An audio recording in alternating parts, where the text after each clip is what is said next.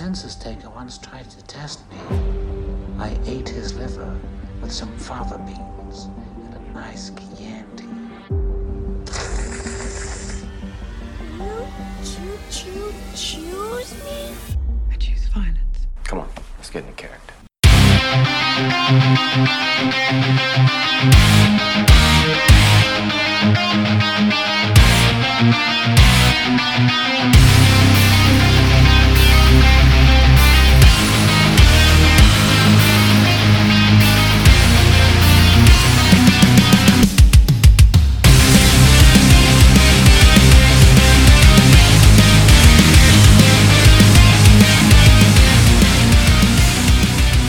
Dorks, this is Gunnar Hansen, Leatherface from the Texas Chainsaw Massacre, and you are listening to The Dorkening. Hi, I'm Brian Johnson, and although you probably accidentally stumbled across it and have no idea why you're watching it, you are in fact watching The Dorkening. Hello, this is Tom Kenny, voice actor, the voice of the Ice King on Adventure Time, and SpongeBob SquarePants. Meow. Oh, Gary the Snail, too. Hey, guess what you're filling your eye holes and ear holes with? The Dorkening! Oh, I love the Dorkening. Very popular in Ooh and Bikini Bottom. Hi, I'm Lou Ferrigno. You're watching The Dorkening. And you know what? You don't like me when I get angry, so don't get me angry. You better keep watching The Dorkening. Hey guys, this is Felissa Rose, and you're watching The Dorkening. Hey guys, it's Courtney Palm. We're shooting Death House, and you're watching The Dorkening. This is Anthony Michael Hall, and you're watching The Dorkening. Stay tuned. My friend's going to show you what entertainment's all about, baby. The Dorkening. Ladies and gentlemen, welcome to the second take of episode 310 of the Throwdown Thursday podcast, the podcast that wastes nearly an hour forgetting to hit record before they go on the air. I'm your host, Patrick Rahal, but you can call me Patsy, the forgetting to hit the record button nerd. And we are here brought to you by Deadly Grounds Coffee and the Dorkening Podcast Network in the Pat Cave of Magenta Manor. And I am, of course, not by myself. I am joined by my co-host on the show, who's partially her fault that we didn't hit record because she didn't say anything to me. So I'm going to blame it all on her. Wait a minute, how am I supposed to know? I don't do the button things. I don't do the doop-a-doop-a-doop-a-doo that you do. The doop-a-doo that I do? Yeah, I don't do the doop-a-doo that you do. I sit here, I look cute, I say things, I entertain the people. Do not blame me. I'm going to blame you because it's not my fault. It's everyone else. Yeah, there was a lady that I used to work at a nursing home, and she used to always say, yeah, you're the one that's right. The world's wrong. And then she used to tell me to shit in my hat and pull it down over my ears. I was 16. Oh, she sounds pleasant. But as you can tell, I am joined by my co-host on the show, my co-host in life. She is the Baroness of Bordeaux, the Countess of Cabernet, the Mistress of Merlot, the Queen Regent of Rosé, the Princess of Prosecco, the Viscount of Vignoles. I don't know if Viceroy. We always talk about Viceroy and Viscounts. She is the Michael Phelps of wine, the Real Housewife of Transylvania, the Queen of the Monsters, and an honorary Lizzie. It's Ashes Von Nightmare. I have this sudden feeling of deja vu. Yeah. Like we've done this before. We did. We just spent almost... Was it a dream? Is this real life? It was a Von Nightmare. It was a Von Nightmare. Oh, so we're going to pretend like we're doing all of this for the first time. There will come to a point where we are doing it for the first time. But until then, just pretend like... I mean, it's their first time. Yeah, it's your first time hearing it. So, if I didn't say anything, you wouldn't know. But we are joined this evening by a very special guest. She is an aspiring video game designer and crime scene investigator, a published writer, and she is named for the Tree of the Sun from Tolkien's Legendarium. Ladies and gentlemen, welcome to the show for the second time this evening, Miss Laurelyn. Laurelyn, how are you today? I'd say I'm doing pretty good.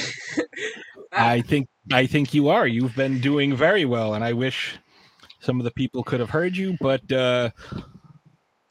like we were told. It was just rehearsal. It's fine. Yeah, it was rehearsal.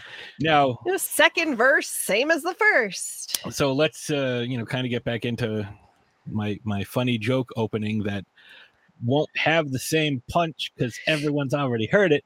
But you were sent our way. This interview was arranged by our good friend and friend of the show, Colleen. Everyone who is a regular participant of the show, Colleen, the Warrior Queen. Yes, she is a frequent contributor to the Facebook group and watches most of the live stuff either while it's live or comes back and comments a lot on it, which we love her for. And as I mentioned the first time we did this, you and Colleen go back a long way, almost 2 decades, getting up there. And how tell the folks at home how the two of you met. Well, she was just kind of there when I spawned in. Yes. You are, in fact, the oldest of Colleen's tribe, and as such, you also you were the first one with the nerd name, and so she kind of just stuck with that theme, which I think is a true testament to her nerdy nature, and I think that's great. So, I believe that's raising your children right. Yes. Like if you're, it's like, oh, where did my name come from? It's like, here, read these 75 books. There's 600 pages that just describe a tree. So, and that tree is you. So, as we did earlier, again, I'm going to stop repeating the fact that we've done this already, but we introduced you to our getting into character questions, and so I'm going to have to come up with a new one because what we generally just come up with these on the spot. We don't prepare for these. So it's a nice way for the folks at home to kind of get to know a little bit about you, although I will ask you one of the same questions because I thought it was a great answer. So let's start off with that one. If traveling and the use of a vehicle was not an issue whatsoever, would you rather explore space or would you rather explore the depths of the ocean?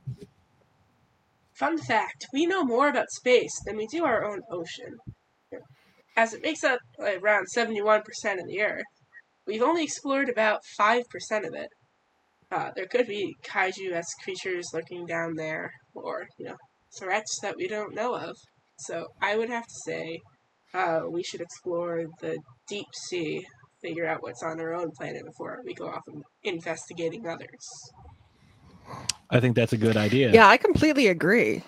Try and fix what's wrong here. Well, I mean, not only that, there are plenty of films like, exploring the depths of the ocean, the unknown, like The Abyss. Titanic is one of my, yeah, I mean, technically, yeah. Or what was that one with Kristen Stewart that was surprisingly good? Underwater. Voyage to the Bottom of the Sea, the working title for Titanic. Even The Meg. The Meg, 20,000 Leagues Under the Sea. Yeah, like there's a lot of good water exploration. Water World, which was very good. If you've never seen that, Kevin Costner and a young, what the hell is that girl's name? I'll have to look her up. Not Mara Wilson, but like somebody in that range. But go ahead, you have a question to ask. I do. So, if you could visit any animated universe, just visit, which animated universe would you pick? Well, the one that comes to mind would probably be, the show of Adventure Time. Because the land of Ooo is full of many mysteries and vastly different species, which would, be pretty fun to, learn more about and get more in-depth with how this world works. You could play video games with BMO. You could have Jake the dog make you bacon pancakes, make him bacon pancakes. take some bacon and you put it in a pancake. So funny story. Once upon a time in the lab that I worked at, we used to have fun. And sometimes for fun, we would put these, like the YouTube videos on loop, like the obnoxious songs. So like the He-Man doing the Four Non-Blondes thing. Well, there's like a 10-hour cut of Jake the dog singing the Making Bacon Pancake song.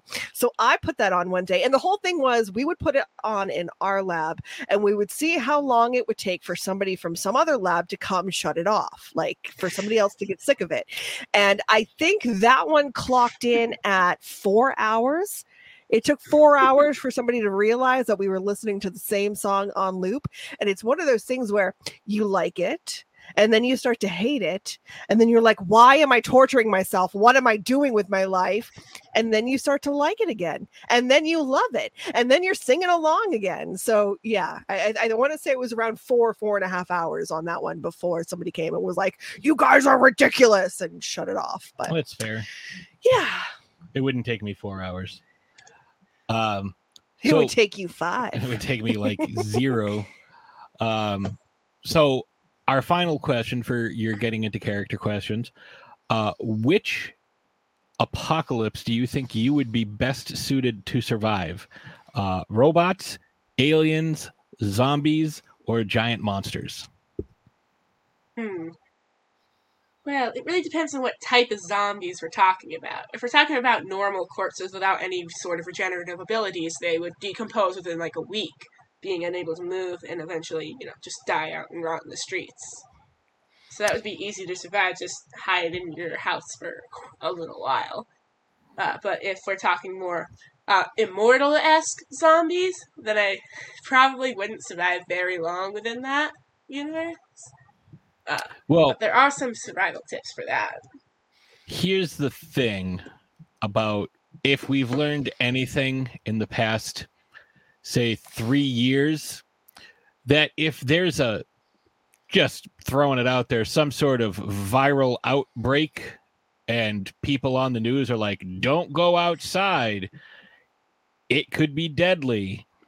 The first thing half of the population would do is say, you're not the boss of me, and go outside and get infected. And then, those are the people who wouldn't say that they got infected. They just come inside and inject ivermectin and figure that would cure them and then spread the disease inside where everybody else is. So, that's just a hypothetical. Like, that would never happen, because ivermectin is a horse medicine. But just saying, that's just one possibility. So that and we did learn from 28 Days Later that it takes 28 days for with no food for a zombie to kind of decompose. So I challenge your 1 week decomposition. I mean, personally, I would just move to a colder environment and deal with it there, because they're not going to do well in a cold environment. Because very few zombies wear jackets. What are they going to do? Freeze to death?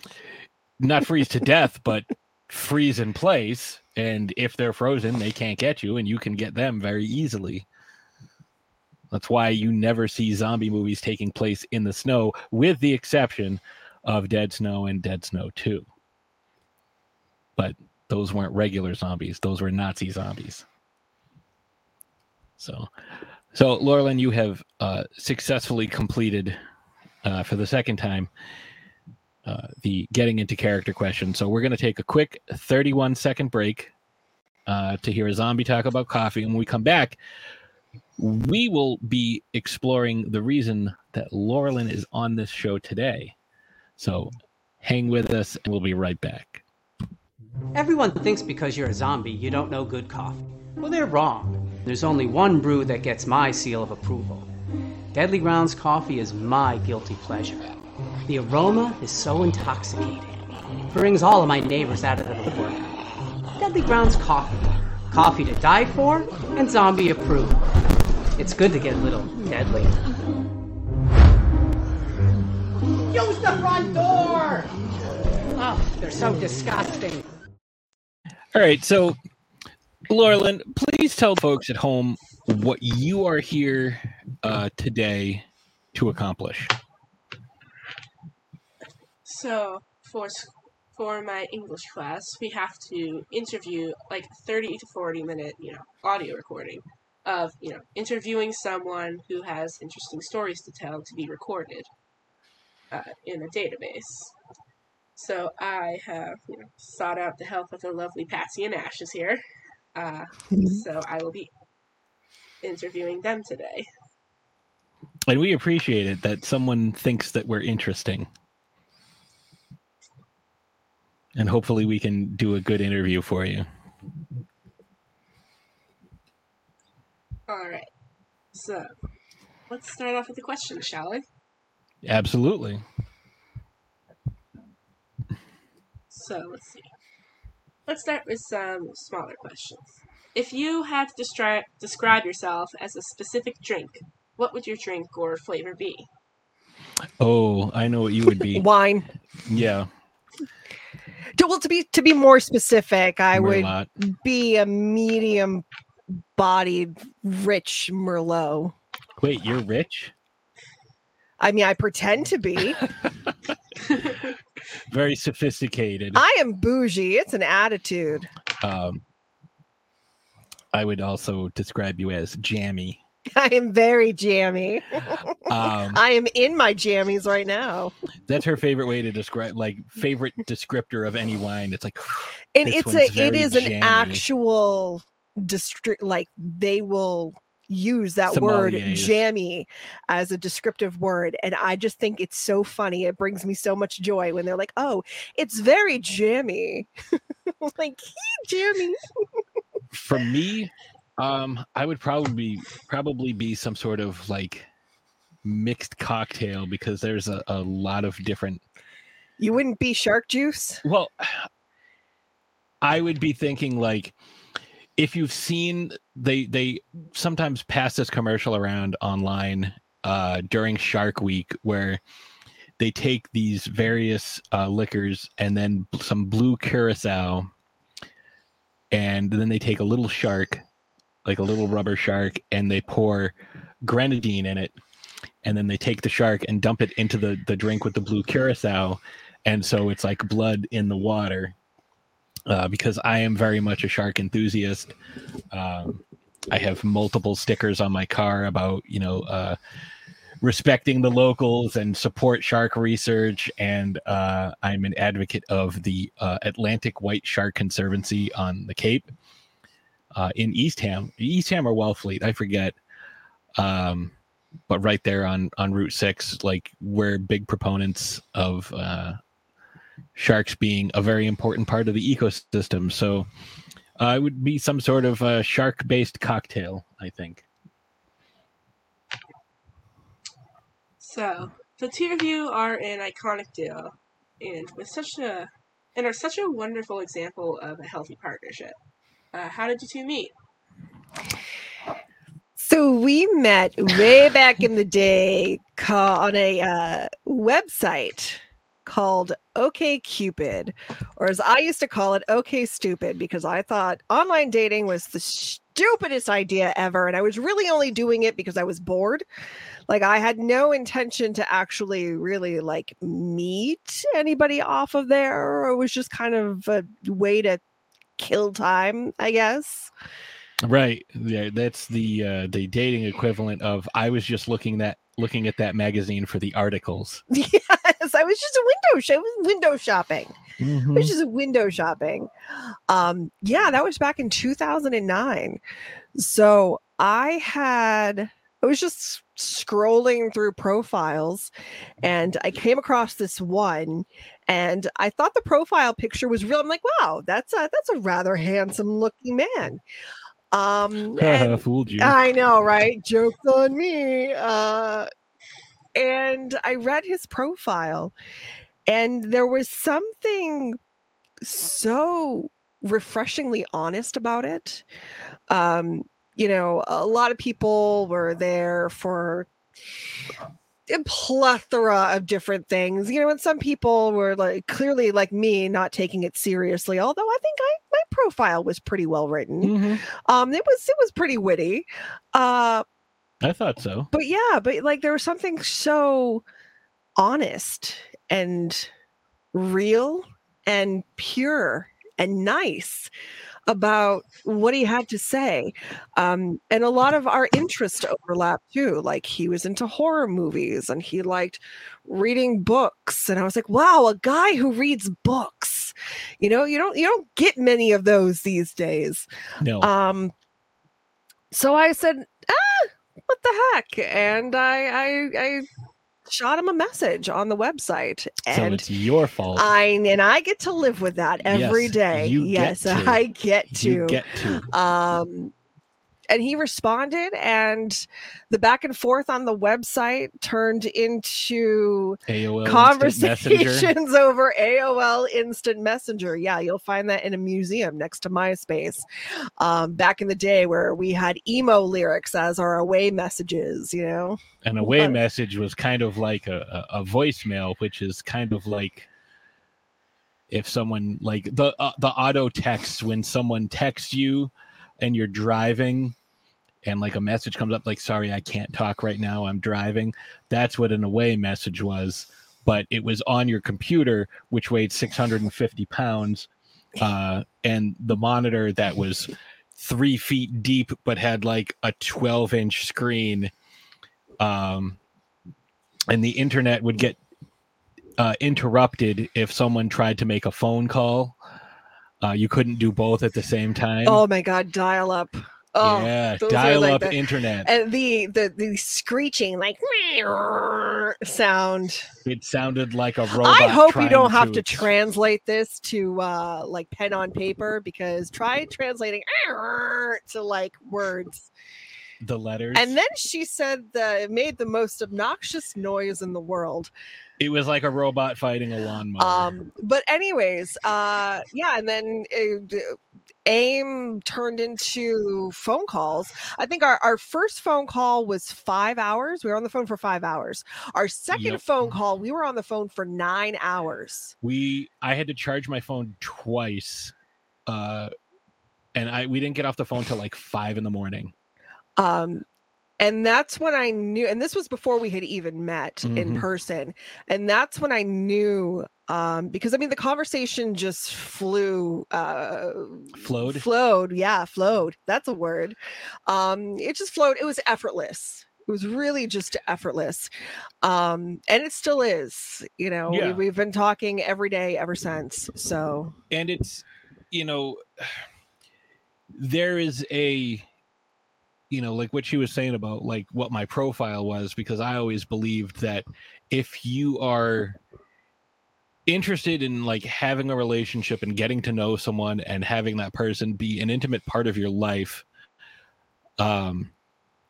it's best to be honest and upfront with, what it is you're looking for, what it is that you are all about, like what you like, what you don't like.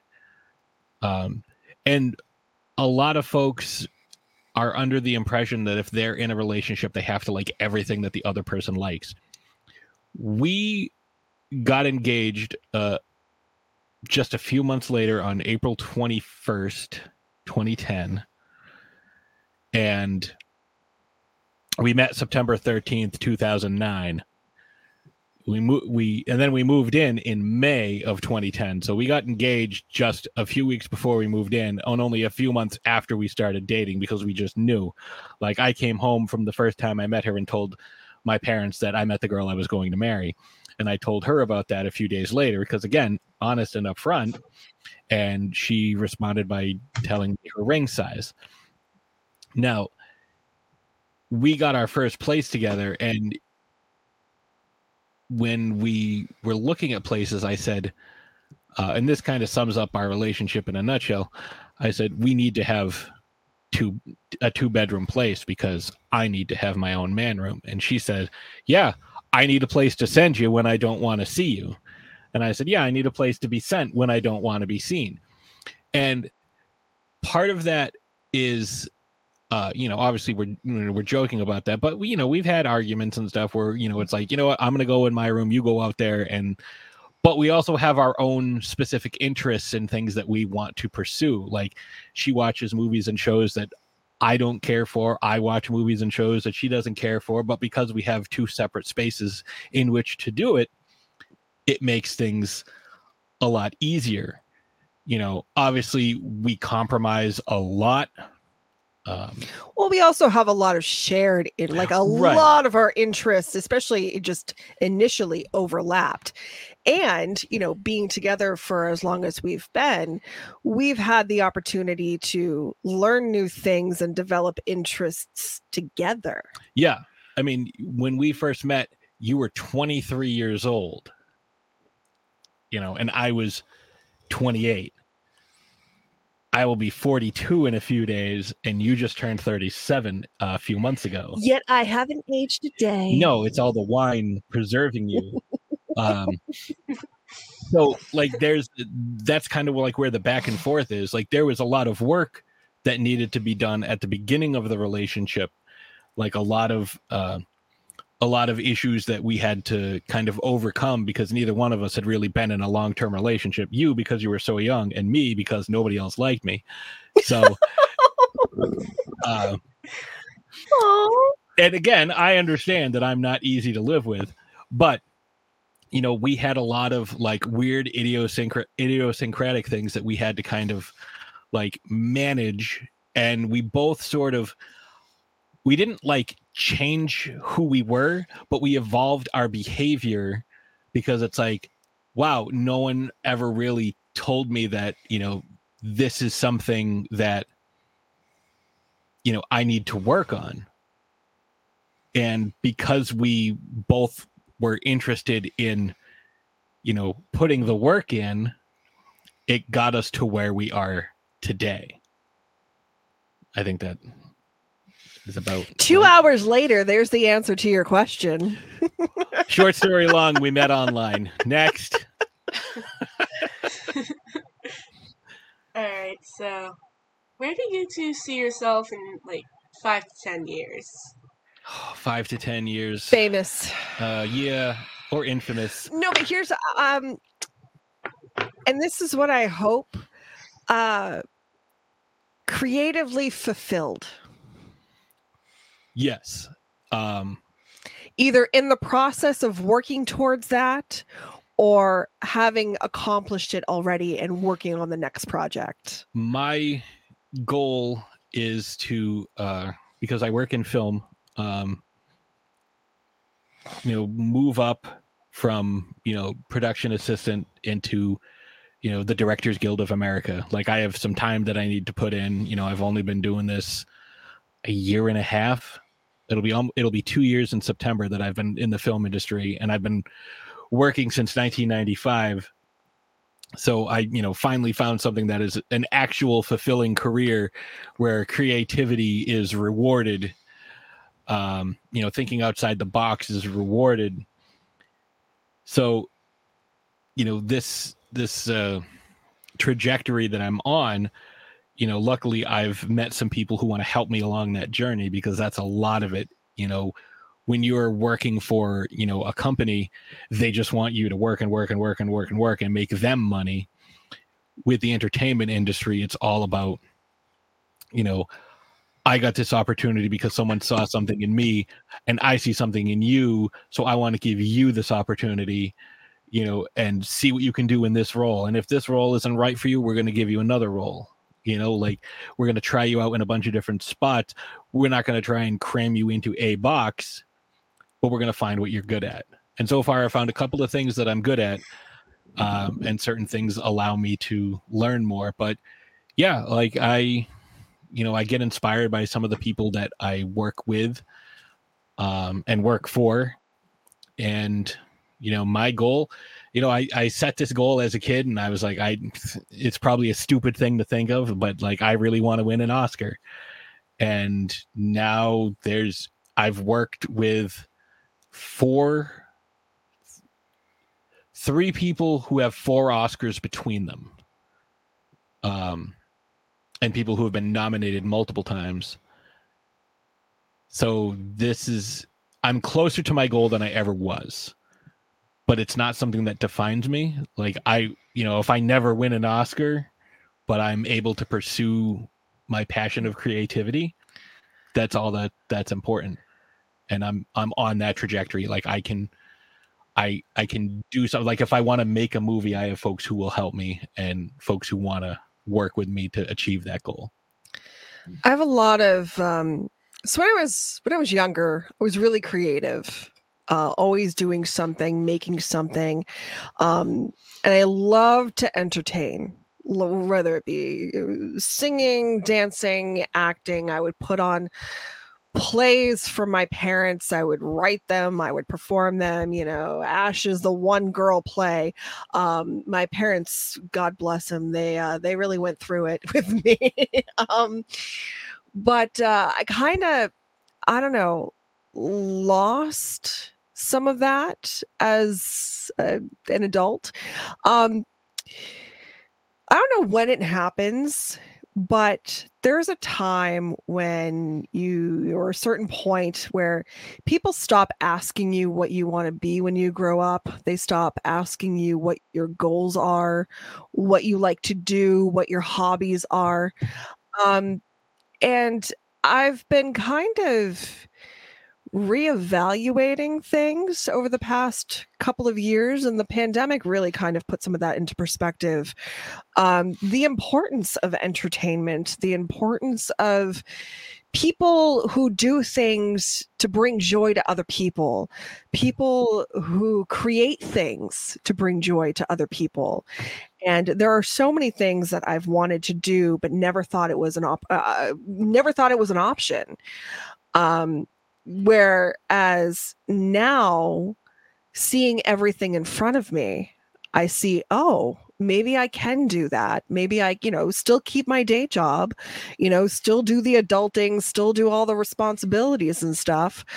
But maybe I can achieve, this. Maybe I can do that. Maybe I can, all of these projects that just, seem like, oh, it would be nice if I could do this. Well, maybe I can. So now I'm in the process of trying to put some of those projects, kind of wish them into fruition. I'm manifesting a lot out into the universe right now, trying to put things into place. So I'm hoping, 5 to 10 years from now to have seen some of those things come to fruition. And, if it's not successful, then hey, at least I tried. But, if it is successful, then, that's something that I did, but I think that a lot of people as adults, think that any success that they have has to be career related or family related. Like I had children, I, got a promotion, and there's so much more to it. Have hobbies, figure out what, like I used to, like I said, I used to love to entertain. I used to love to do all of this stuff. And now I'm kind of reinvigorated that love. And, I'm hoping that I can have the opportunity to share it. Well, that was an amazing story. And you're very inspiring with your dreams and whatnot. You ready for the next question? Yeah. Yes. All right, then. What is your favorite and least favorite celebrity interaction? So my least favorite, again, because I work in the industry, I can't really mention names. I don't want to mention anybody's name, but I was at a convention, and because I didn't want to spend money, I just really wanted to meet someone from film that I was a huge fan of, and I'd seen in so many different things, and I was really excited, and they just couldn't care less, and just ignored me and kind of went on their phone. I just wanted to go up and meet them and say, I'm such a fan. I loved you in X, Y, and Z. And and they just couldn't care less because I wasn't spending money. But my best, so the best interaction I ever had with a celebrity, and I've told the story many, many times. It's actually a year ago this past Monday, March 27th. So I worked on a film last year called The Holdovers, which stars Paul Giamatti, who I'm such a huge fan. Like anything that this guy is in, I will watch. He's excellent in everything he is. I don't care if he's, Einstein in a Verizon commercial, or he's playing the Rhino at the end of the Amazing Spider-Man 2, or he's in an M. Night Shyamalan movie. Doesn't matter. Like, the guy's awesome. And I got a chance. I spoke with him almost every day, even if it was just a, good morning, Paul. Hey, good morning. How you doing? But we chatted a bunch of times about a bunch of different things. And so at one point we moved the entire shoot across the state, 90 miles west. And so I was away for 2 weeks, because you're not going to drive back and forth every day 90 miles one way. And during that time, my dad got diagnosed with stage 3 bladder cancer. And I didn't find out till I came back from that. And March 27th was the last day of filming. And I had, I knew my dad was a huge fan of Paul Giamatti. Like, he loved him in John Adams, the show, that the mini series, and the show Billions. Really liked him. And so when Paul came in that morning, I was like, hey, feel free to say no to this, but my dad's a huge fan and he just got diagnosed with cancer.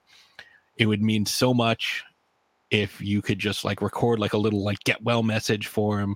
And he's like, yeah, absolutely.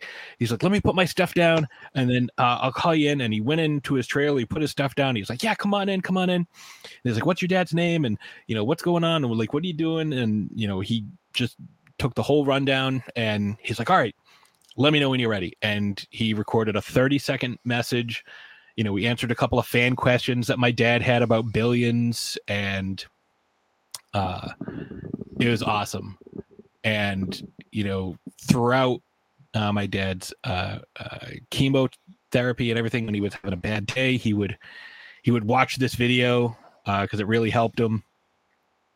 And the movie comes out later this year, and unfortunately my dad's not going to be able to see it because my dad passed away 5 months ago, 5 months ago today, on October 29th. So, when I'm sitting there, it's like it's going to be there with me because of this. When I see Paul, it's going to remind me of this nice thing that he did for my dad that he didn't have to do. He didn't have to take this time, but he did, and it meant so much to everybody in the family. So that's probably my favorite interaction. So I think my least favorite interaction probably has to be a few years ago. We were at a convention. We had a booth for the podcast, and I was manning it. Patrick was out somewhere doing something.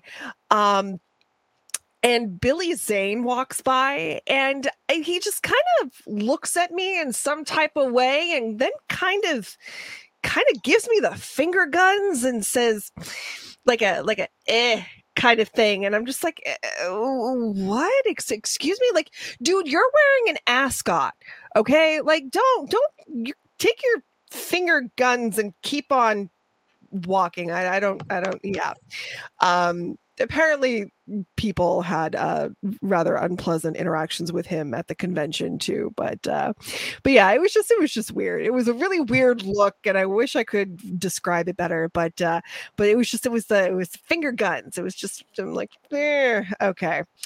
And I think my favorite interaction would have to be a couple years ago at Rhode Island Comic-Con. I purchased a photo op with Tim Curry, and when you're doing these photo ops, you don't necessarily have a lot of time to spend with the celebrity, just a couple of seconds. And I decided that I was going to, I was talking myself up. I'm gonna maximize those 5 seconds. I'm gonna tell him what he means to me and tell him what his work means to me, because Tim Curry as Dr. Frankenfurter is one of my all-time favorite characters. I hold that character in high regard. That film that he's involved with just changed my life, seeing it for the first time, 13 years old, realizing that there's a whole world out there that I had no idea existed.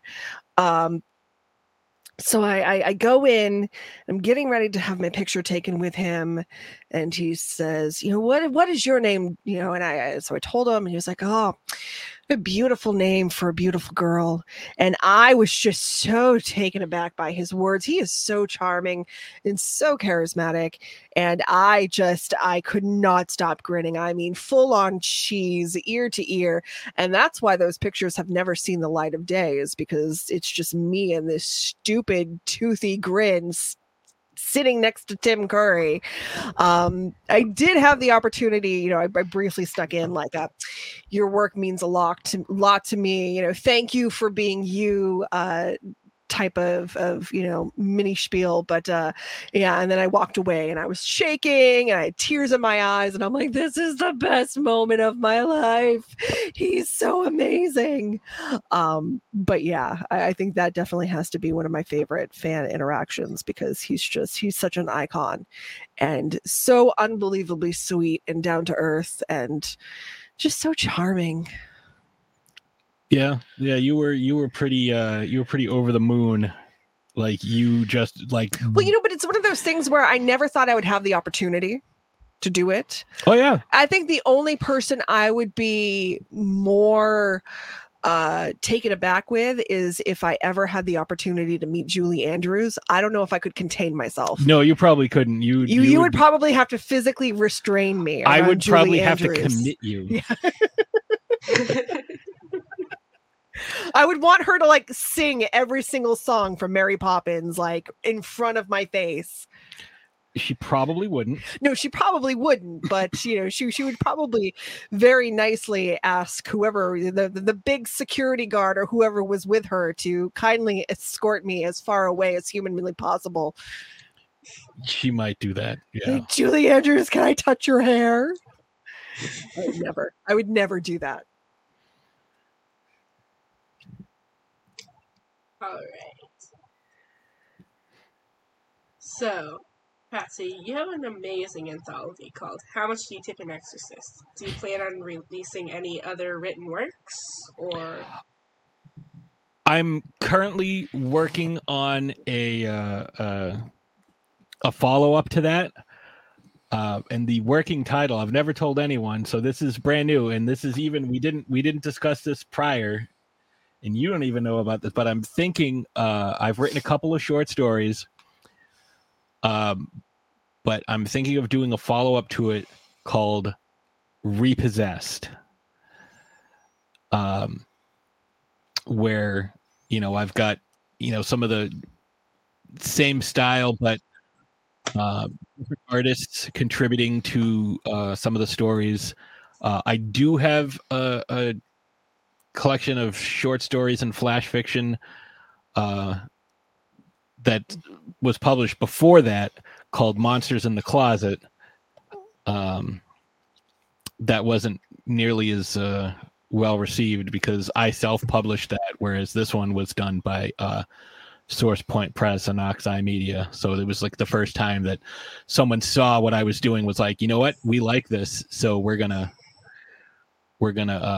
publish it. So that was really cool. So thank you for your kind words. And so hopefully I can get something out next year or so. Mm-hmm. So, what made you, decide to start making podcasts together? And do you have any tips for beginners? So when I first came up with the idea of doing a podcast, Ashes was the first one I approached. Because I had come up with this thing called Throwdown Thursday that I did every week, where I would pit like a random character against another random character that would never normally meet, like Brienne of Tarth from Game of Thrones against, Rey Skywalker in a sword fight. And I would just have people vote. Like there are, there's like the Death Battle channel and, stuff like that where people, they get really into the science and like the physical feats of the characters. And I was just like, who do you think wins in a fight? And I had done a couple of guest spots on podcasts, and I was like, this is so much fun. And I can talk, and I want to talk about things that I like. And as far as I had known, like there were a lot of podcasts that reviewed movies and, books and just talked about, true crime and things like that. But there was none of that. There was no show that I was aware of, and still am not aware of, that kind of delved into who the characters were from the stories that we love. The movies, the books, real life. We've done a couple of episodes on, historical figures like Harriet Tubman or Mr. Rogers, where you kind of compare and contrast like who they really were, and give the actual historical accounts compared to how they're represented in pop culture or whatever movies or what have you that come out. Because a lot of times people's lives are embellished, or like the biopic that came out about Freddie Mercury where like 90% of the stuff is made up. Like the character that I think Mike Myers plays, where he's like, we're never going to play you on the radio. No one will ever play Queen. Like that guy didn't exist. They were just made up for the movie to make the movie seem more interesting, where I don't think you really needed to embellish Freddie Mercury's life to make it seem more interesting. But initially Ash was like, yeah, I don't know. I don't really know if we want to do this. I was like, well, tell you what, come be a guest on the podcast. And you just fell in love with it. Yeah, so you had a different co-host at the time. I was a guest for episodes 3 and 4, and I never left. Yeah, that was pretty I was much just it. like, well, I live here now. And unfortunately, a few years ago, our third co-host had to leave for personal reasons. Some people, She got 100 episodes in. Yeah, that's a lot. It can be a big time commitment if depending on what type of show you want to do, and where we talk about different characters. I mean, we talk about characters who we know nothing about. Yep. So we delve into a lot of history, reading comic books, watching, YouTube videos about all of these different characters, watching other character breakdowns, Wikipedia. I mean, sometimes there are, just a whole lot of Googling happening in this house. So it can be a real big time commitment, and our co-host no longer had that kind of time to devote to it, which is understandable. So and then it was just him and I, and we kind of evolved the show a little bit. It's changed over time. I'm sure it's going to continue to change. I'm sure episode 500 is going to be completely different than episode 300. We've gotten a lot better at it. Yep, I would agree with that. But we still have some room for improvement, and I think we put out episodes that we are really proud of, and we put out episodes where we're like, that's not our best stuff. We got through this week. Yeah, we put out an episode this week. But yeah, I have to give all the credit to Patsy, because this was kind of his idea, and just something that started small and kind of spawned into something else. And at the time that we started this show, there weren't as many podcasts out there. I mean, there were a lot, but there weren't as many. And now it feels like everybody has a podcast. Well, we started it almost 7 years ago. Yeah. Yeah, we started in like 2016, June, July of 2016. And at the time we've refined things. But if I were to give anyone advice on starting their own show, Consistency is key. So if you, whatever your schedule is going to be, just stick to it. So like if I'm going to do one episode a month, like us, Throwdown Thursday, our show comes out every Thursday. There have been times where, I think we went around 280 episodes before we missed a week. Mm-hmm. But that was over 5 years. And it was just like, health catches up to you, personal life. Like when my dad passed, we took 4 months off. Or it seemed like 4 months. We took several months off. With my filming schedule, sometimes we're not always able to get an episode out because I just don't have time to record during the week.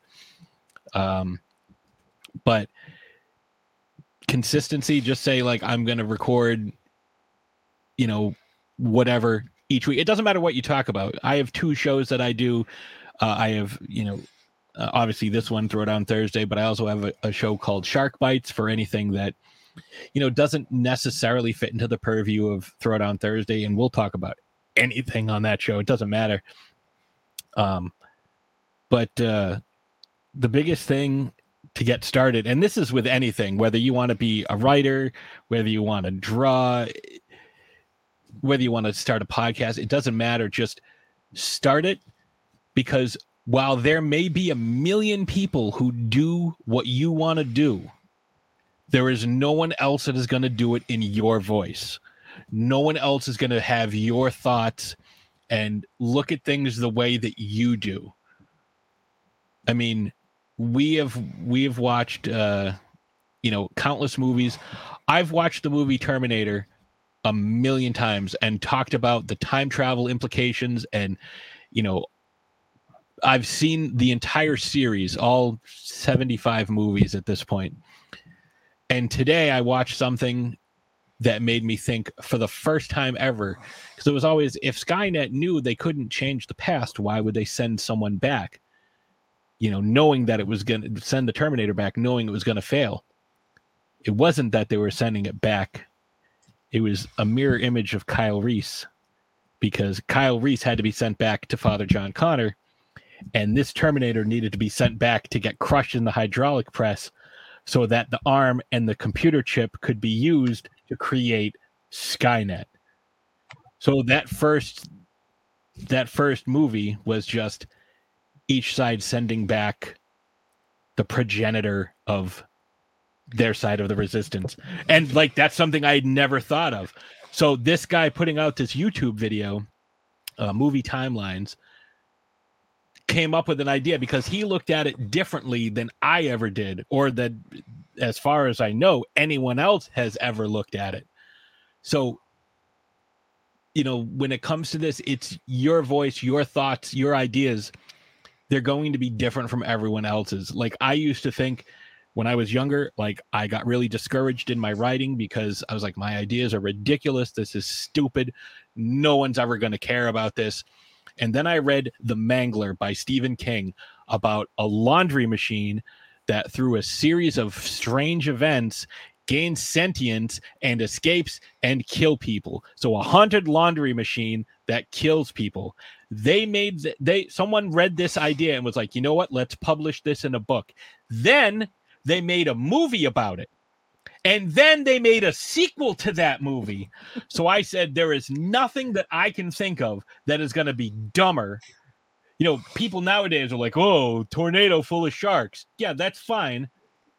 That's actually scientifically plausible. A tornado, a water spout can pick up a shark and drop it somewhere else. Not to the extent of, what we see in these 7 films. But like, to me, it was The Mangler. It's like, if this thing can get made into a story that spawns a movie, that spawns a sequel, nothing I can come up with is too far-fetched or too ridiculous. If I could give anybody advice, it would be to just do it. Don't keep putting it off. Just start, because it's a place to start, and it's a place to improve upon. You'll never know if you have a knack for something. You'll never know what you can accomplish if you don't just start. Have an idea and start it. And you're not in competition with anyone. That's true. You know what? Honestly, the only people we are in competition with Is our past selves. Exactly, is ourselves, trying to grow, trying to become better podcasters, better entertainers, better public speakers. Yeah, looking like I've looked back at some of the short stories I've read and some of, because there were some ideas that I liked, and I would look back at some of the stuff I've written and like, oh my God, I can't believe I thought this was good. Same thing with some of our podcast episodes. Like I used to take deep, copious notes about everything that's going on. Now I just let it go, and the free form type of conversation is so much better for our style. It may not work for everyone. Some people need to have scripted shows. Some people need to have like rigid outlines. For us, like, you take your notes. I have like the notes that I need. And, usually it's just like a couple of words for talking points because I know, all right, this is what I want to talk about. And I'm just going to go off on it from there. Like you find what works for you as you go along.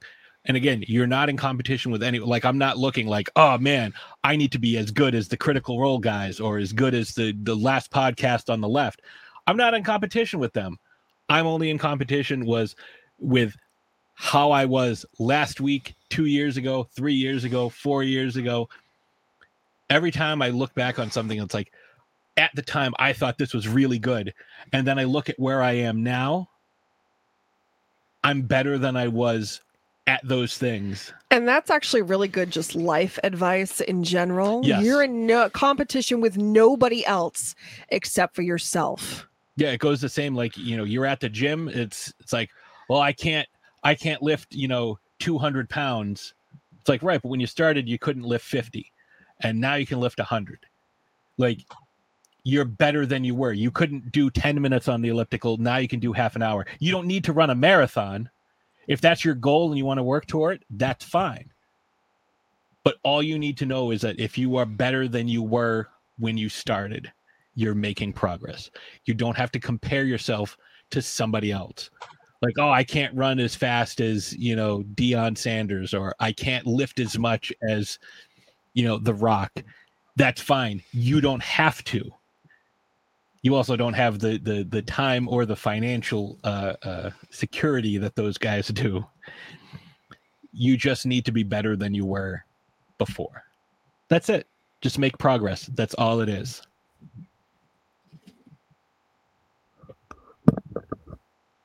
All right. Sorry, those are some wise words.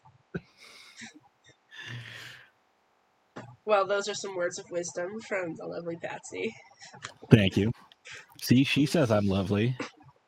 I tell you, you're lovely too. Not in public. All right, then.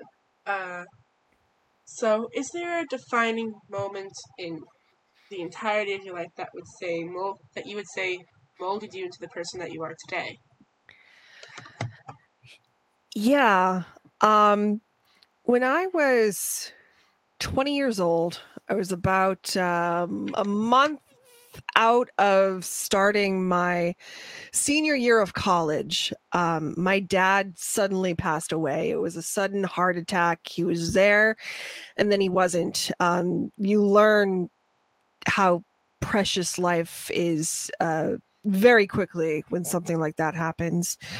I went from being a know-it-all. I knew everything. I mean, you couldn't tell me nothing. You couldn't tell me anything. To realizing that I knew absolutely nothing. This person who was my rock, I mean, he was one of my biggest supporters, kind of like a silent partner, so to speak. He really didn't, he was a man of few words. He didn't say much. He never really told me that he was proud of me or anything like that, but he had ways of doing so. And neither one of my parents went to college, so they were dead set on my going to college and graduating, and being successful and having a career and just, having the opportunities that they necessarily didn't have, because they didn't go to school.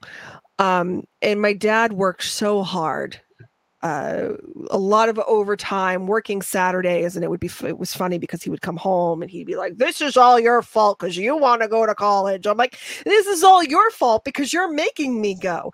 But it was just kind of like his way of saying, "I'm doing this for you because I don't want you to graduate completely, drowning in debt." I still had student loans, and that's a topic for another day. But anyways, he really worked hard to help get me to that point. And, just sitting there, grief really changes you.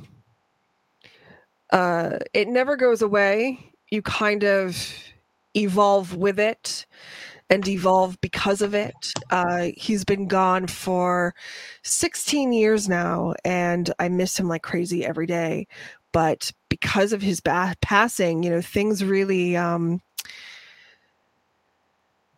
things were really put into perspective for me. Again, like I said, how precious and fleeting life can be, but how important it is to make decisions and be present in your life, and be there for the people who you care about and tell people that you love them. And he's one of the reasons why I do what I do. He's one of the reasons why I strive to be a successful adult. I strive to be there for both my mom and my sister. I try to live each day in his memory because he's not here to do so. So I did a lot of growing up in a very short time, because of his passing, and things that were a result of his passing. And I'm still learning. Yeah, and I think for me, it wasn't really one specific moment. I think a lot of it was actually because of Ashes, allowing me to be who I am and allowing me to kind of find myself, because for most of my life I had a lot of people trying to tell me what I should do, or what I liked was wrong, or what I wanted to do wasn't good enough, or I didn't have as much positive reinforcement as I might have liked, and I got a lot of negative reinforcement, or a lot of negativity from a lot of different people. So there was a lot of me trying to figure out where I fit in, what my role could be, not just like in my family, but like with my circle of friends. The circle of friends I had when I was, 28, when I first met Ashes, is not the same circle of friends that I have now, 14 years later. The person I was back then, like, there is a lot of who I was still, part of me. I was always an obnoxious kid that, had no filter between his brain and his, his mouth, like very impulsive, hyperactive, very strong ADHD.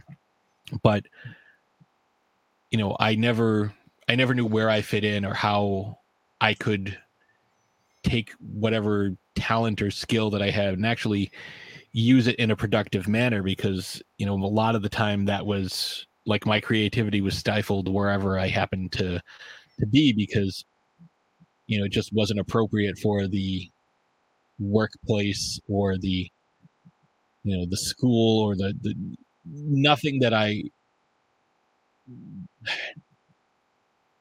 it was difficult to find who I was, because nobody really allowed me to explore that.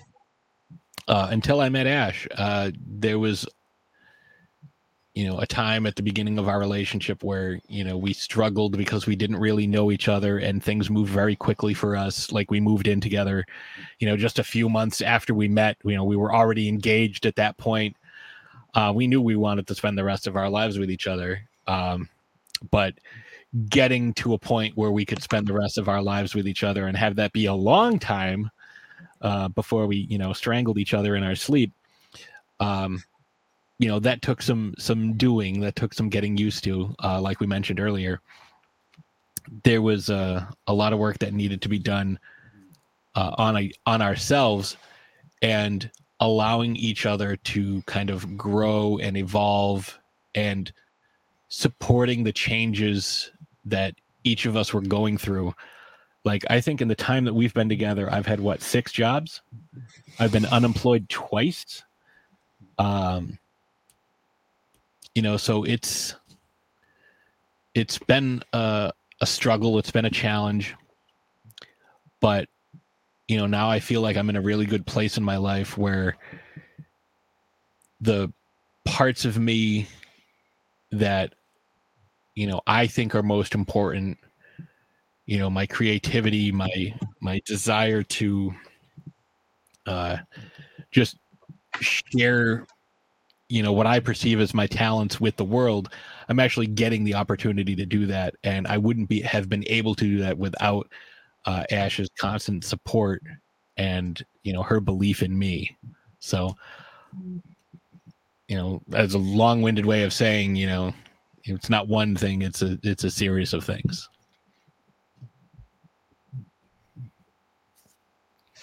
Well, those are both wonderful and inspiring stories. I appreciate that. And I'm glad that you are free to be yourself, and, the awesome, kick-ass duo that you are.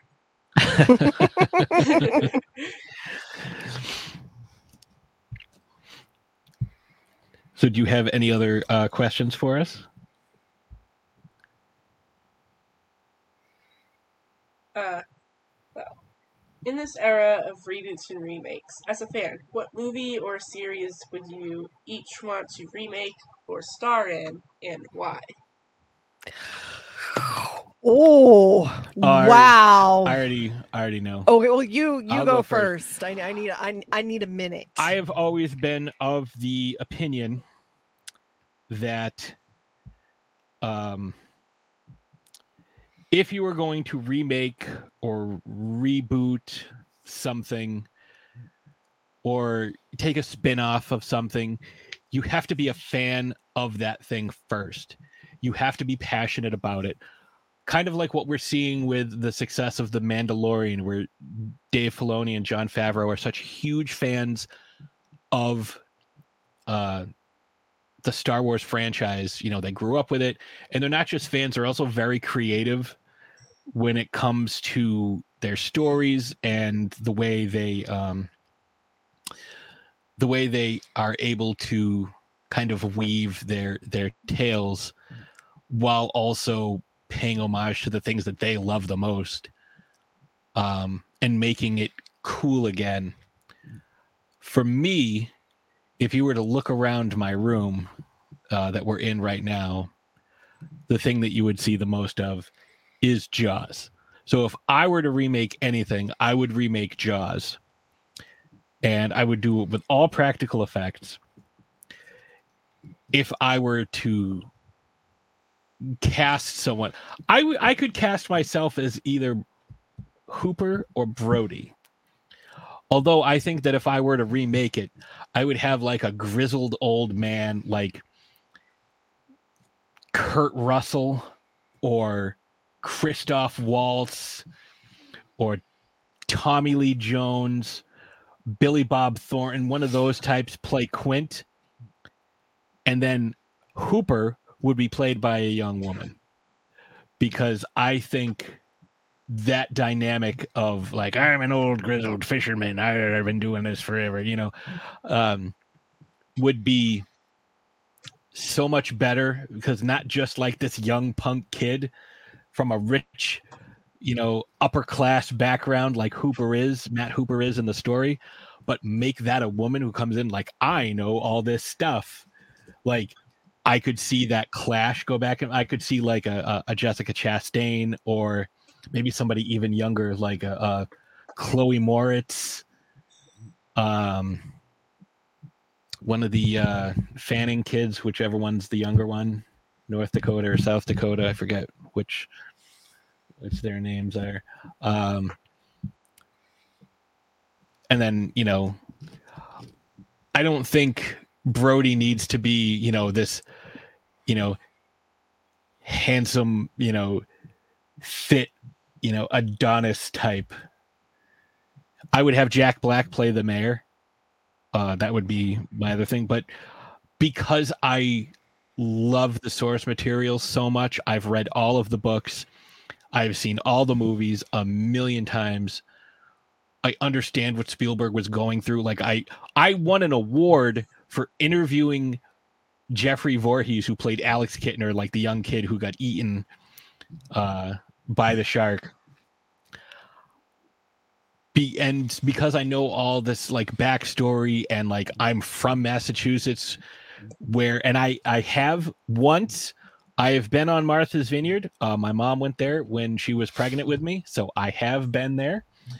I think it would be, I could really do it justice. Like, it wouldn't just be a cheap cash grab or like a nostalgia fueled romp through. Like, I just saw a commercial today for a new Power Rangers series that's going to be airing on Netflix, or these sequels that come out 20, 30 years later, like Terminator Dark Fate or Halloween, stuff that's coming out. It's like, oh yeah, we're doing a sequel to the second movie in the series that came out 30, 40 years ago. It's like, okay, but there's been like a dozen sequels between the two of those franchises. But I think I could really give it the love and the care that it deserves. I love horror films. Absolutely love horror films. One of the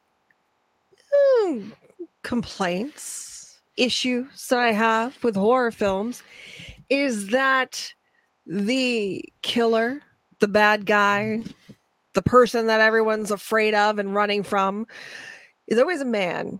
And I love when the script is flipped. And I think that if I could reboot anything, remake anything, just go on this journey with me for a moment. I know this is kind of sacred territory because the portrayals of this character have been so good.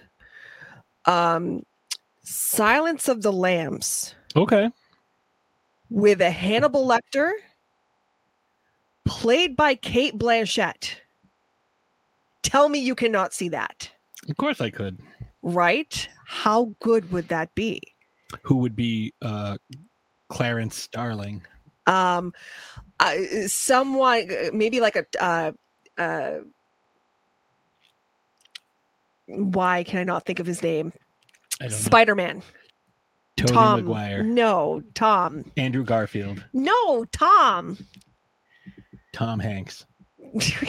Tom Holland. Tom Holland. Thank you. Holland. Oh my goodness. I'm completely drunk. Maybe like somebody young and kind of unassuming looking, because, Clarice Starling was kind of that, Jodie Foster, her character, she's young, she's trying to make a name for herself. She's a rube, working a on this case, rube so I mean, I would love, and one of the things that I loved in the television show was Freddie Lounds was played by a woman. Freddie Lounds character, it's usually a man. Yeah, Philip Seymour Hoffman and Stephen Lang, actually, in the two adaptations that they did of in Manhunter, was Stephen Lang, who you might know as the bad guy from Avatar, or the main character from Don't Breathe, and Philip Seymour Hoffman in Red Dragon. Now, the only issue I would have with it is there's a lot of background character-wise with Clarice about how, a lot of times they would try to discredit her by insinuating that.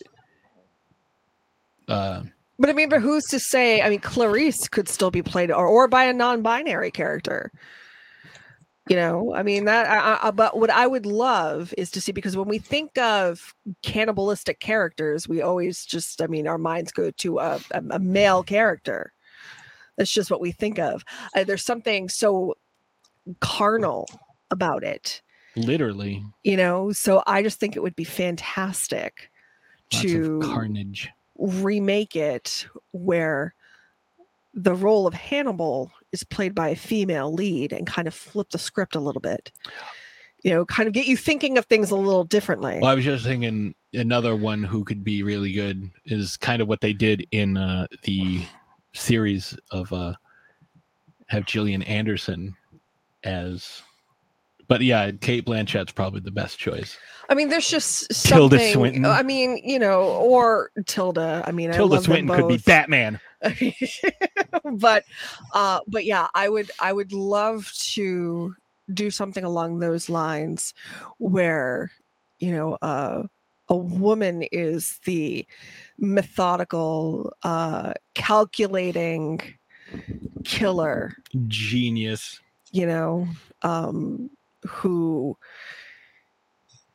does all the work and gets all the credit. I would love to see that.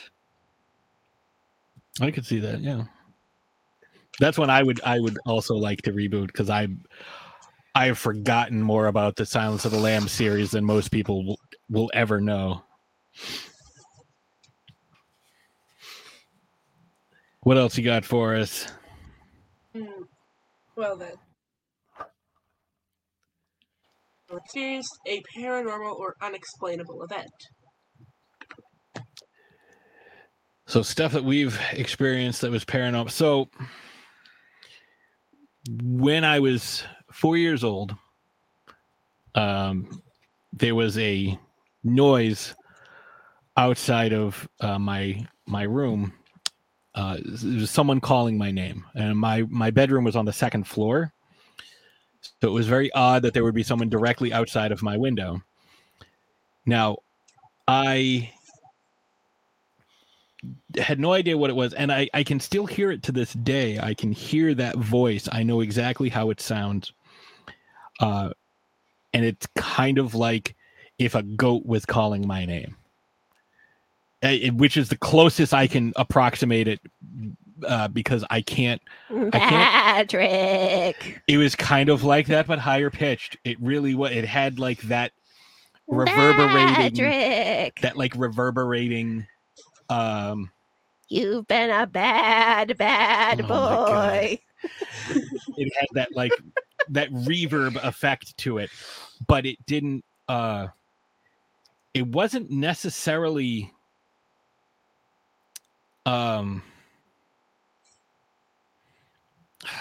What's the word? It wasn't necessarily malevolent.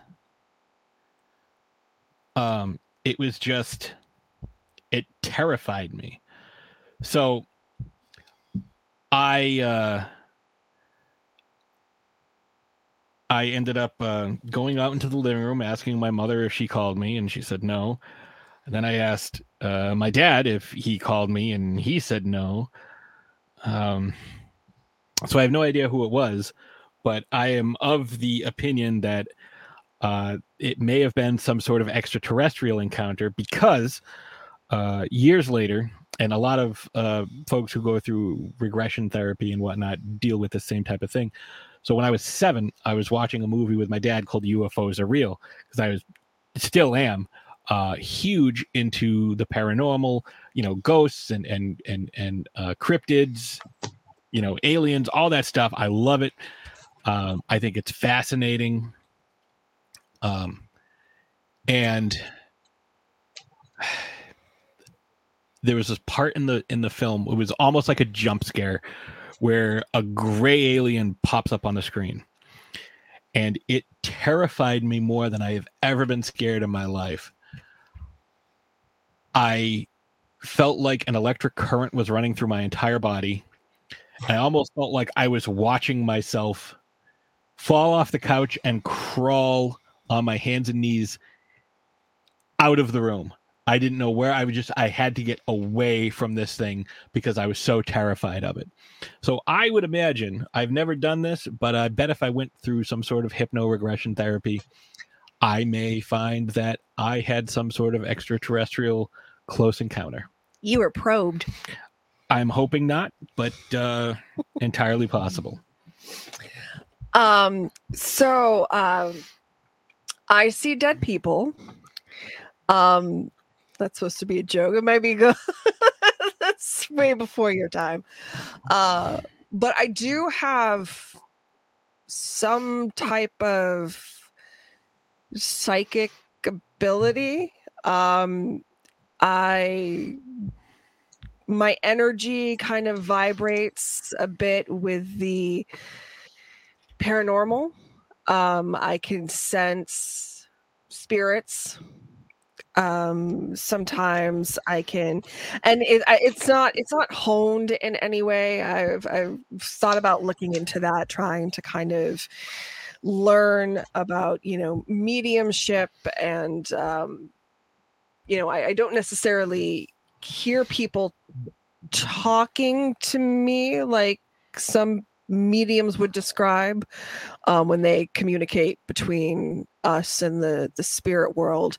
But there are times when talking to somebody about somebody who has passed, and like something will something will just pop in my head, and it's like they said to say this.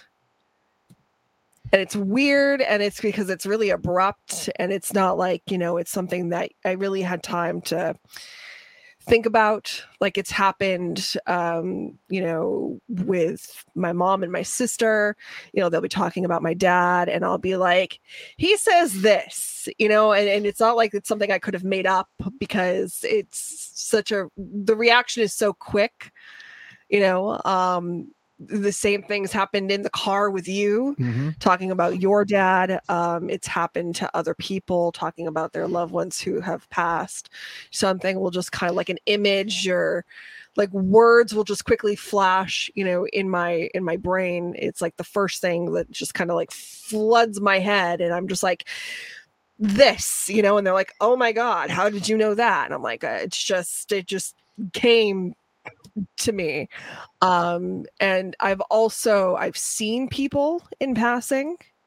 I've seen loved ones in passing. I've seen other types of visions that are kind of difficult to explain without being sent to a psych ward.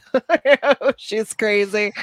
But yeah, I do have some experience dealing with kind of paranormal activity, but in a really positive way, which is nice, because I know other people have dealt with it in a not so positive way. So it's been, it's a nice thing versus a malicious thing.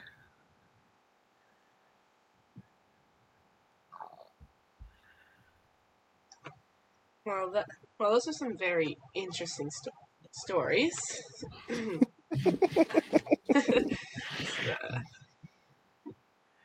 I think we have gotten through all of my questions. All right. Did you have anything else that you wanted to add that might not be in your notes, or?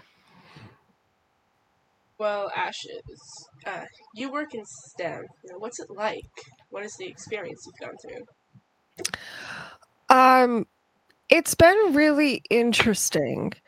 So I'll kind of give you the Spark Notes version of it.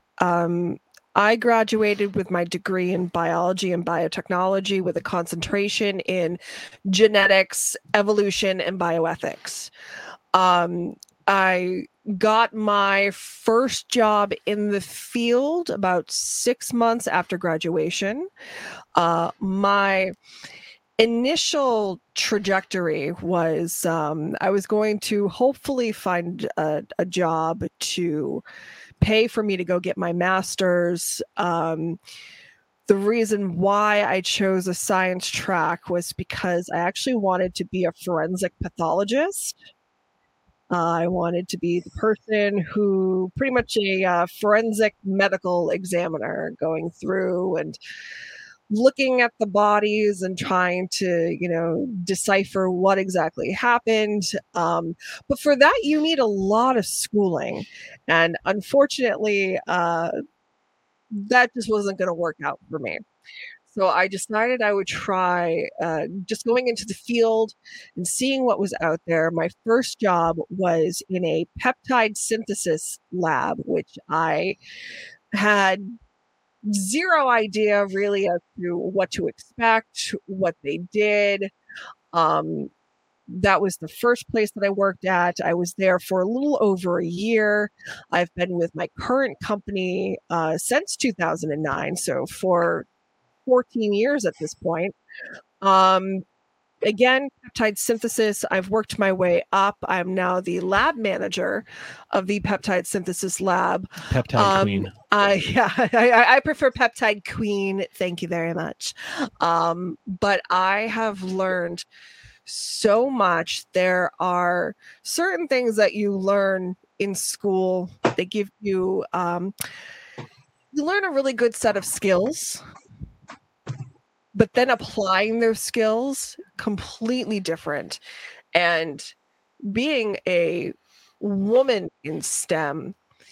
So when I graduated from college, this was back in 2007, my graduating class of biology majors had maybe 10 women, and only 3 or 4 of us were actually looking to go out into the field after. The other biology majors were looking to go into education, which, is very important. But, so only 4 women were looking to actually go into the work world of STEM. Since then, I have seen an increase in women interested in STEM,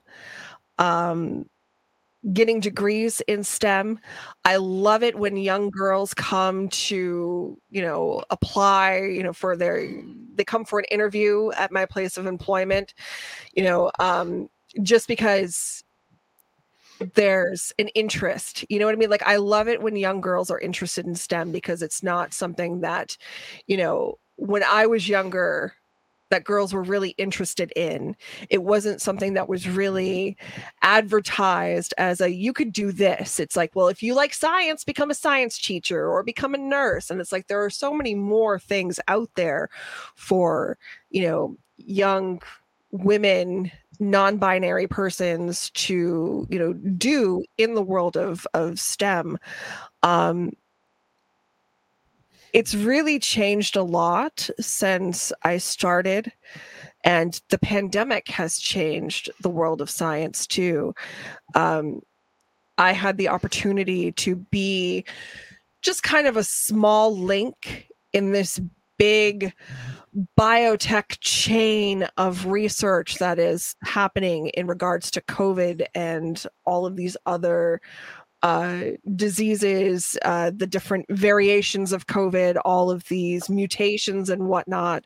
So it's been really interesting to kind of see science in action in real time. And it's also been interesting to see people's reaction to science in action in real time. A lot of people don't have an understanding of why things happen the way that they do and the processes that take place. A lot of people just don't believe in science anymore either, which is another issue, which can be rather discouraging at times. But it's very, I have this deep love for science. I always have. I love the experimental part of it. I love seeing a problem and trying to think of ways to solve it. Where I work, I have the ability to do that. I'm problem solving on a daily basis, trying to figure out different ways to approach certain issues. I've also developed a love for engineering, which I never thought I would. I work on multiple machines that make the peptides that the company produces, and I run those machines. I maintain those machines. I have developed the ability to rip those machines apart, repair them, put them back together, make them better, clean them, do all this stuff, which I never in a bajillion years thought I ever would do. I thought if anything I would be in some lab doing genetic research, sitting in a comfy chair, doing Western blots or something like that, So the fact that I'm doing something completely different than I ever thought that I would be doing, but at the same time, have it be so rewarding and be able to see the peptides that I make go towards different research and seeing that research being published and seeing other research expanded on that research. It's just, I can't explain how proud I am to be such a small part of this biotech chain of change that's happening right now, and that's continued to happen. I mean, we've seen that with a few years ago it was Ebola and malaria, different parts of the influenza virus. When we first started dating, she was making the Ebola virus. So it's just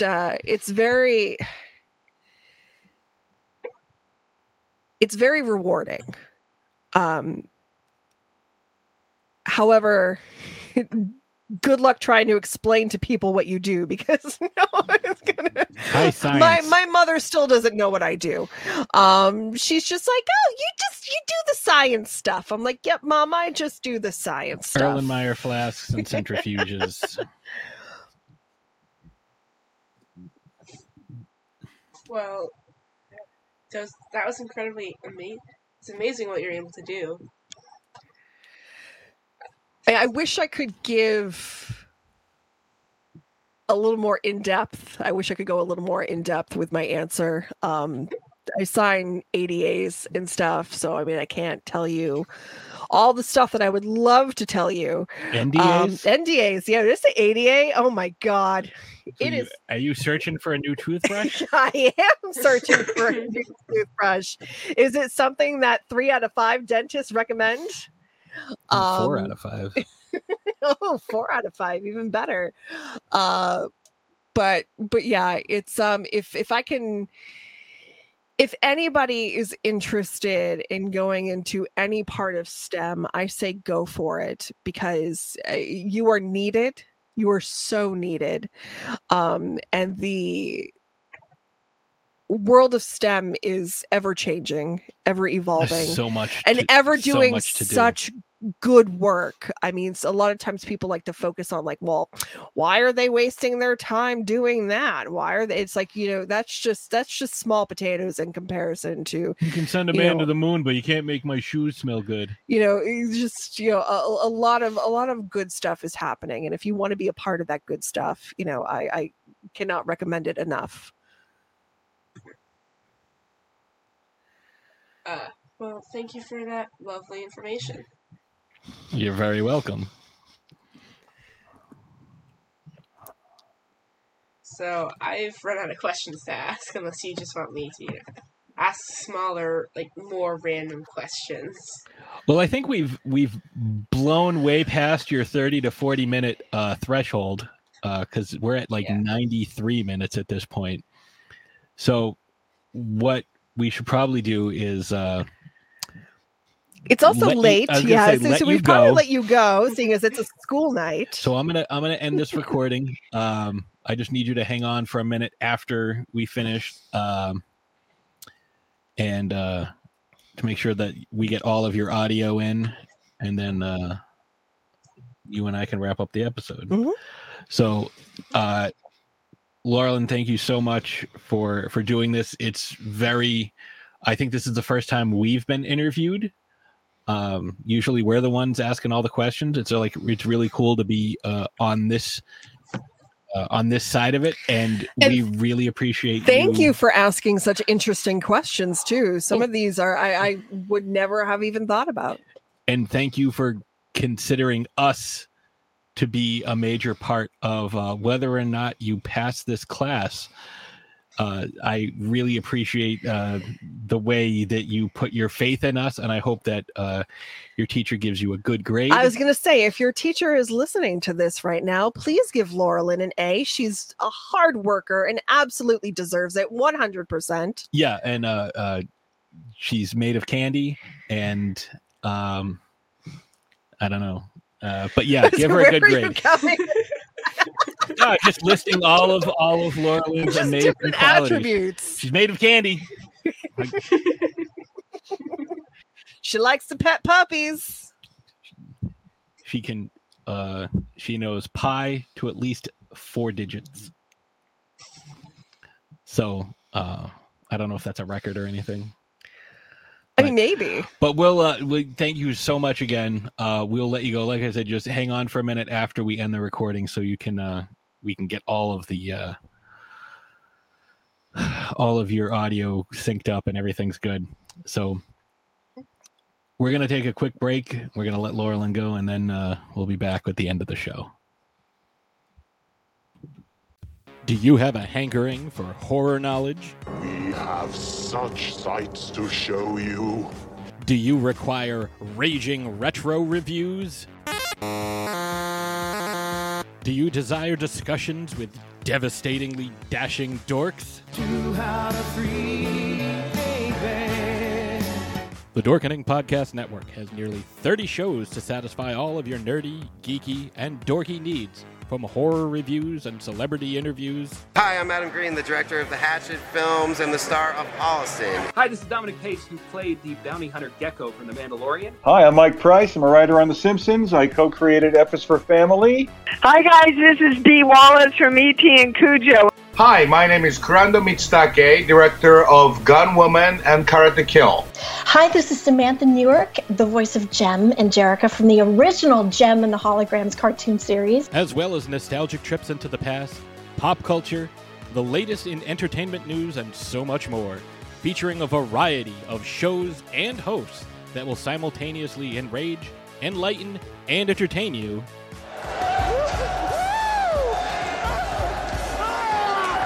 Check out the Dorkening Podcast Network. My mom says I'm cool. Available on iTunes, Spotify, thedorkening.com, and wherever fine podcasts can be found. And we are back. Again, thank you to Laurelyn and thank you to Colleen for lending us 25% of your children to get this episode done. I know we had said that we were going to be doing Cocaine Bear this week. We're going to push that to next week because this was too good an opportunity to pass up, and there was also a deadline. Like this had to be done by April 4th. So we wanted to make sure we were able to help out Laurelyn, and just in case anything happened with the recording, not that that would ever happen, but just in case, we can upload this as the podcast, and that way we can always just share the audio with her one way or another. So, Ashes, I thought a lot of your answers were very insightful and well thought out, even though they were on the spot. I think you did a commendable job with the questions that Laurelyn asked. Ditto. Do finger guns. No, she did. She asked some really, really good questions. Yeah, you could. She was very, very prepared. It was funny because Colleen had reached out about this a week or so ago, and I was like, "Yeah, let's do it tonight." And she was like, "Yeah, all right." And then I was like, "Oh, we're not going to get a chance to do it." And she was like, "Oh, that's good because that'll give Laurelyn some more time to prepare, and that'll help her out." She did seem a little nervous at first, but I thought that she went really well. I think she was very well organized, had all of her ducks in a row, crossed her H's and dotted her lowercase J's. So I think, for her first, I am assuming this is her first podcast appearance. I think she did very well, and for us, like, this was cool. Like, this was the first time someone interviewed us. Like I've done a couple of shows where people, talk to me about my book, but this was the first time where we've been interviewed. So, when we're famous in a few years, we'll have her back and, we could be like, you were the first one to ever interview us. It honestly feels a little weird being on the opposite end of the interview process. I mean, I at one point wanted to start asking her questions, be like, so how do you feel about this? Yeah, and I felt it was weird. Like, I know this is what we're known for, but I felt kind of weird going off on a couple of tangents, where it's like this, she's not recording a podcast for her project, but it's like, that's what we're doing. That's what we're used to doing. This is how we answer questions. So it was a little different, but I do hope she gets a very good grade, because she did an excellent job. Also, I didn't realize how nerve-wracking it can be being put on the spot like that, asked, having to come up with an answer at a moment's notice for, this is a question, answer it. Especially for some of the deep, emotional and philosophical questions that she asked us. Yeah, and I don't like to talk about myself in that capacity. I don't usually do that. No, neither one of us do. That's not I'm not used to receiving any it's weird when people compliment me. It throws me off because I'm not used to that. It's a weird. Hey, I like your book. Thanks, you too. Yeah. Thanks, I wrote it.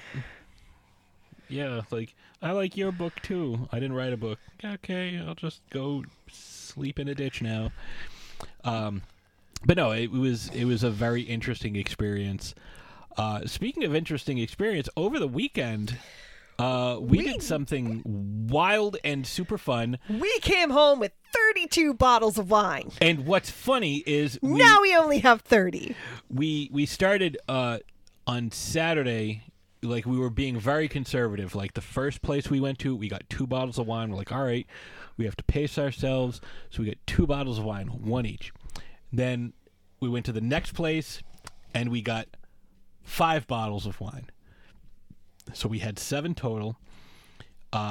3 of them were the same varietal. Is that the word I'm looking for? Well, it's the same wine. It's the same. Well, I didn't want to be the same flavor of wine. No, we got 3 of the same. We got the 3 rosés. Right, we got 3 of one kind, and then we got 2 others. We got a blueberry and a. Nope, that was a different place. No, we got a blueberry from Flag Hill. Did we no, not? I know we did not. The... No, we got the. I believe we got the sparkling and the flat Cayuga. We didn't get the. Oh, we were looking at the cherry and everything. See, after a while, everything kind of blended together. I know we ended up getting a baker's dozen at this one vineyard, Sweet Baby, because. And they're called that because when you taste the wine, you're like, "Whoa, Sweet Baby! Sweet Baby, this Jeebus. is good wine. That's sweet, baby." When we got there, we checked in. They're like, "Here you go. Here's a coupon for 25% off a case," which is a crazy discount. Which was almost $60. It's almost like you're getting 2, 3, potentially 4 bottles of wine. Full free? Yeah, depending on which specific type of wine you got.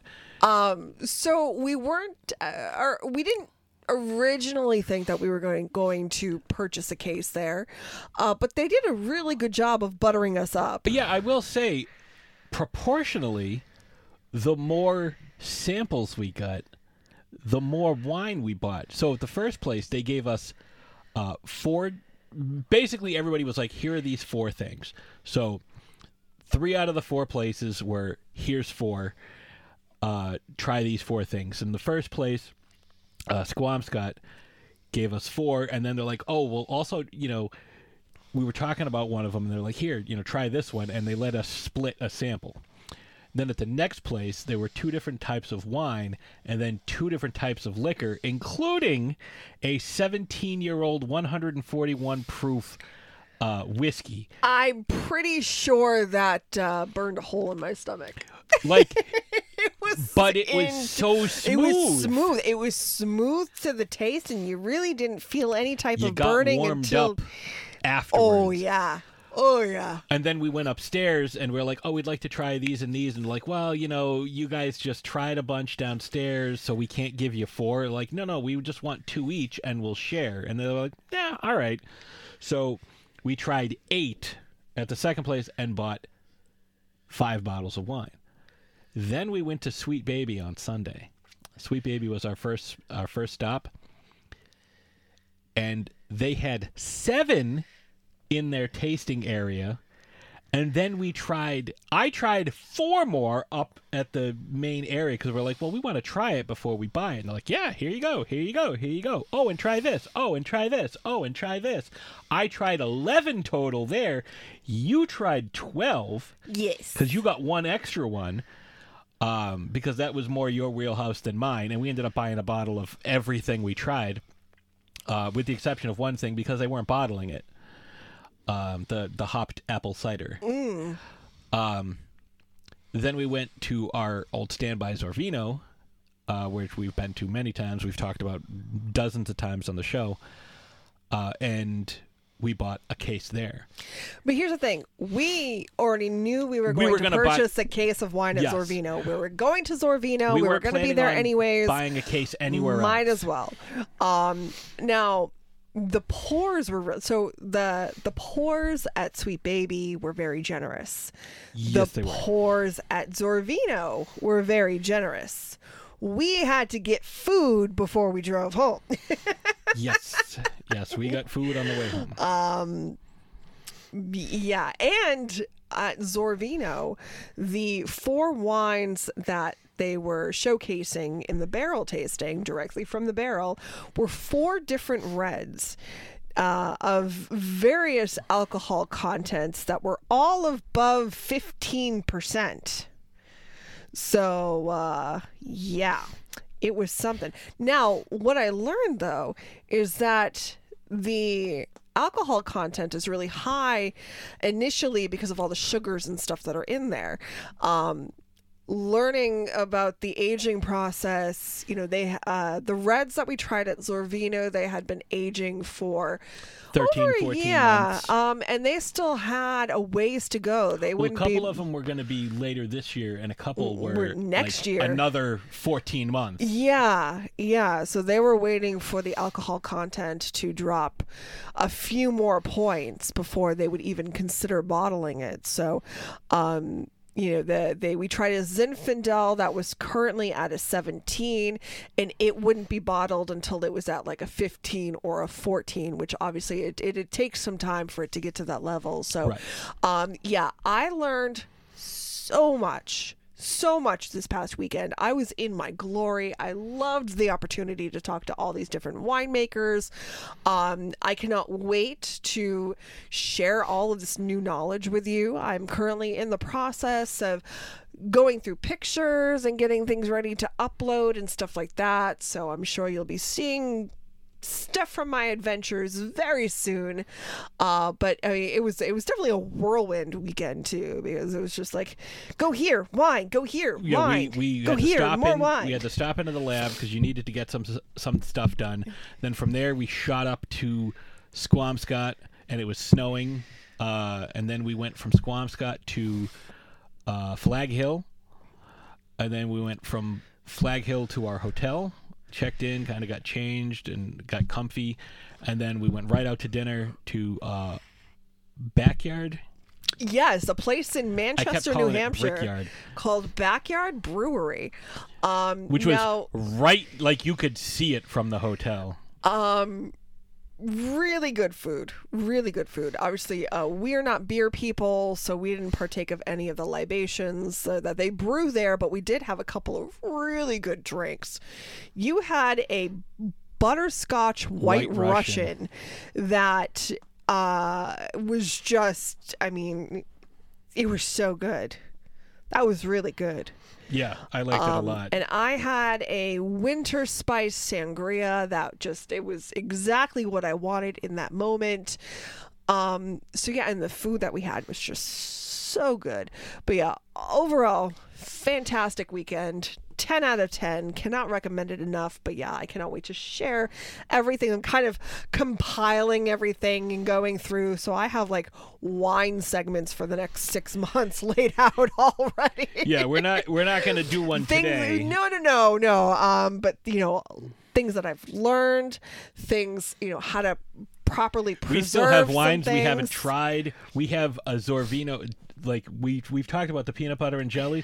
So obviously we grabbed one of those, but they have a peanut butter chocolate that I am so excited to try. And we got our usual standbys, but like there's a lot of stuff that we only had little sips of. Like we got 3 different blueberry wines from Sweet Baby.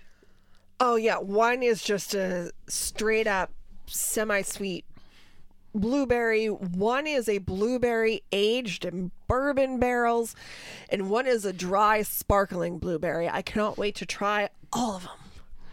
Yeah, and it was if you want to know what heaven looks like for ashes, it's my kitchen right now. Yeah, I had to make 3 trips back Wine and forth. as far as the eye can see. Yeah, so much wine. Oh, it was so good. And our room had like a jacuzzi tub. The jacuzzi jets didn't work, but Ashes compensated by putting 600 gallons of bubble bath to the point where I slid all over the tub. It was wild. But we drank a bottle after we got out of the tub because we were going to get a bottle, and we just didn't. And then we drank another one when we got home because we got sushi. Mm-hmm. And I'm thinking that I would like to crack open a bottle once we're done recording. I don't care what it is. I just want to drink some wine now. So next week we will be discussing Cocaine Bear. Yes. And the following week, because we plan on going to the movies, and it'll give you folks some time to go and see it as well, we're going to talk about John Wick again. Yeah, so I know we've discussed this character before. Something but wicked I this way believe comes. that was only after 2 films. Yes, it was in prior anticipation. to the 3rd. Yeah, right. So I mean, we have so much more to discuss, and we'll be talking about the 4th film. So spoiler alert already for 2 weeks from now, so you've been warned. And a lot of really good stuff coming up too. We're working on our The Last of Us episode. Yep. And we have some other fun stuff in the works, so stay tuned, kids. And you just may be hearing our voices elsewhere. That's true, but more about that in the future. So I think with that being said, we will see you next Thursday.